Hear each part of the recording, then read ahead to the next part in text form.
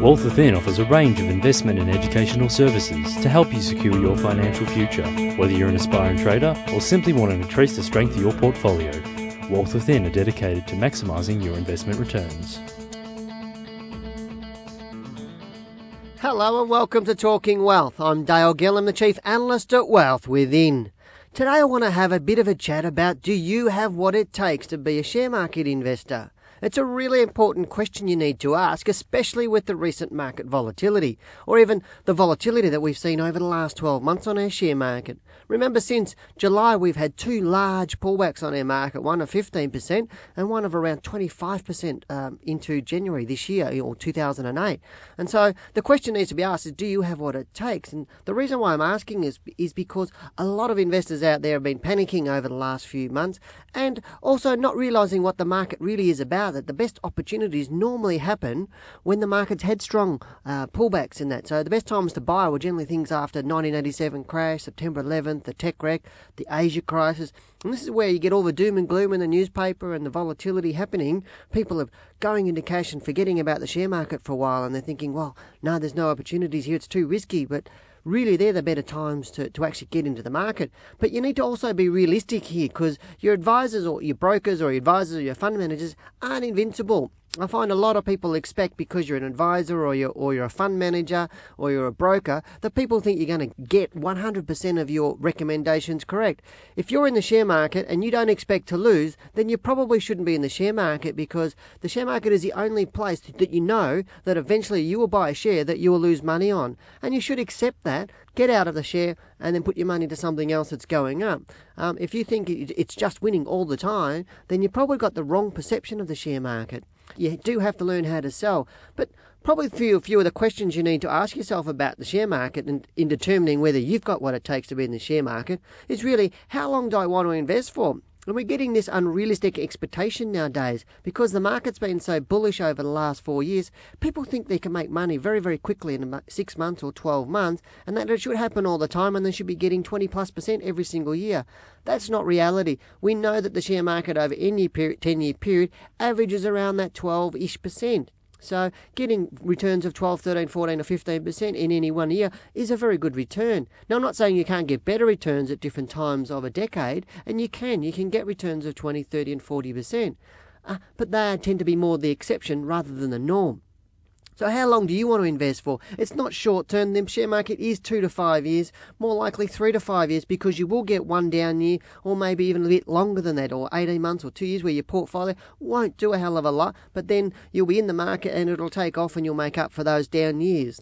How much money do you need to require to achieve your goals? And this is another area where I think some people make mistakes in. They look at how much money they've got in their cash account and saying, okay, well, I don't have much money, so I'll go and start investing in high-risk things such as CFDs or options or warrants or futures. And they think, well, I can make more money quickly with a little bit of money. And that's actually a bad thing to be thinking, simply because they're very high risk markets. We're getting lots of calls more recently about people wanting to trade CFDs and not having any knowledge and not even having bought a share in their life before.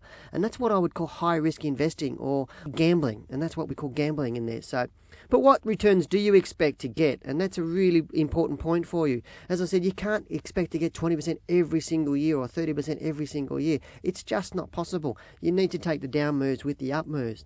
What level of risk are you feeling comfortable with?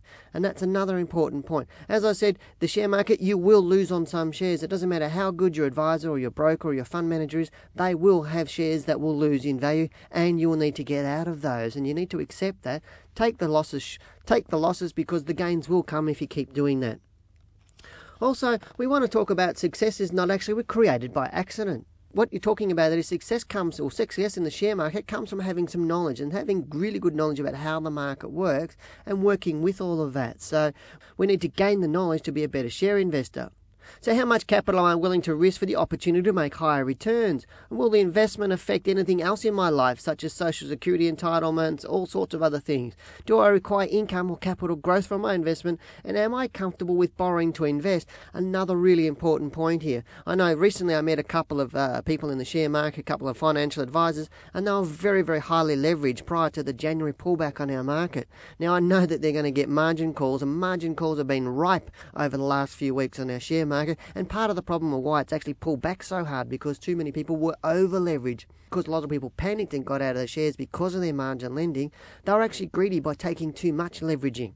And so you really need to understand leveraging in the market before you actually start to leverage in that market. And you need to be conservative in the share market because it is getting volatile at different times and you do get some large pullbacks. We've not had one client actually ever have a margin call, and we're unlikely to by the way we manage people's portfolios. So maybe it's about time that you had a look at what your margin lending is if you are leveraging the market or using some form of borrowing or leveraging in the market, and determine what's a more appropriate level for you based on your knowledge and your experience. Hopefully today's been a bit of an education for you and a bit of a reality check on what the market is. So the question remains is, do you have what it takes to be in the share market? And what I know for certain is that only knowledge will actually help you understand that question and actually make sure that you are safe in the share market and that you're there for the long term, not for the short term.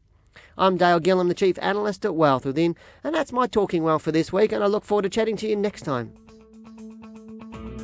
Talking Wealth was brought to you by Wealth Within. To learn how you too can maximise your investment returns, call 1300 ShareTrade.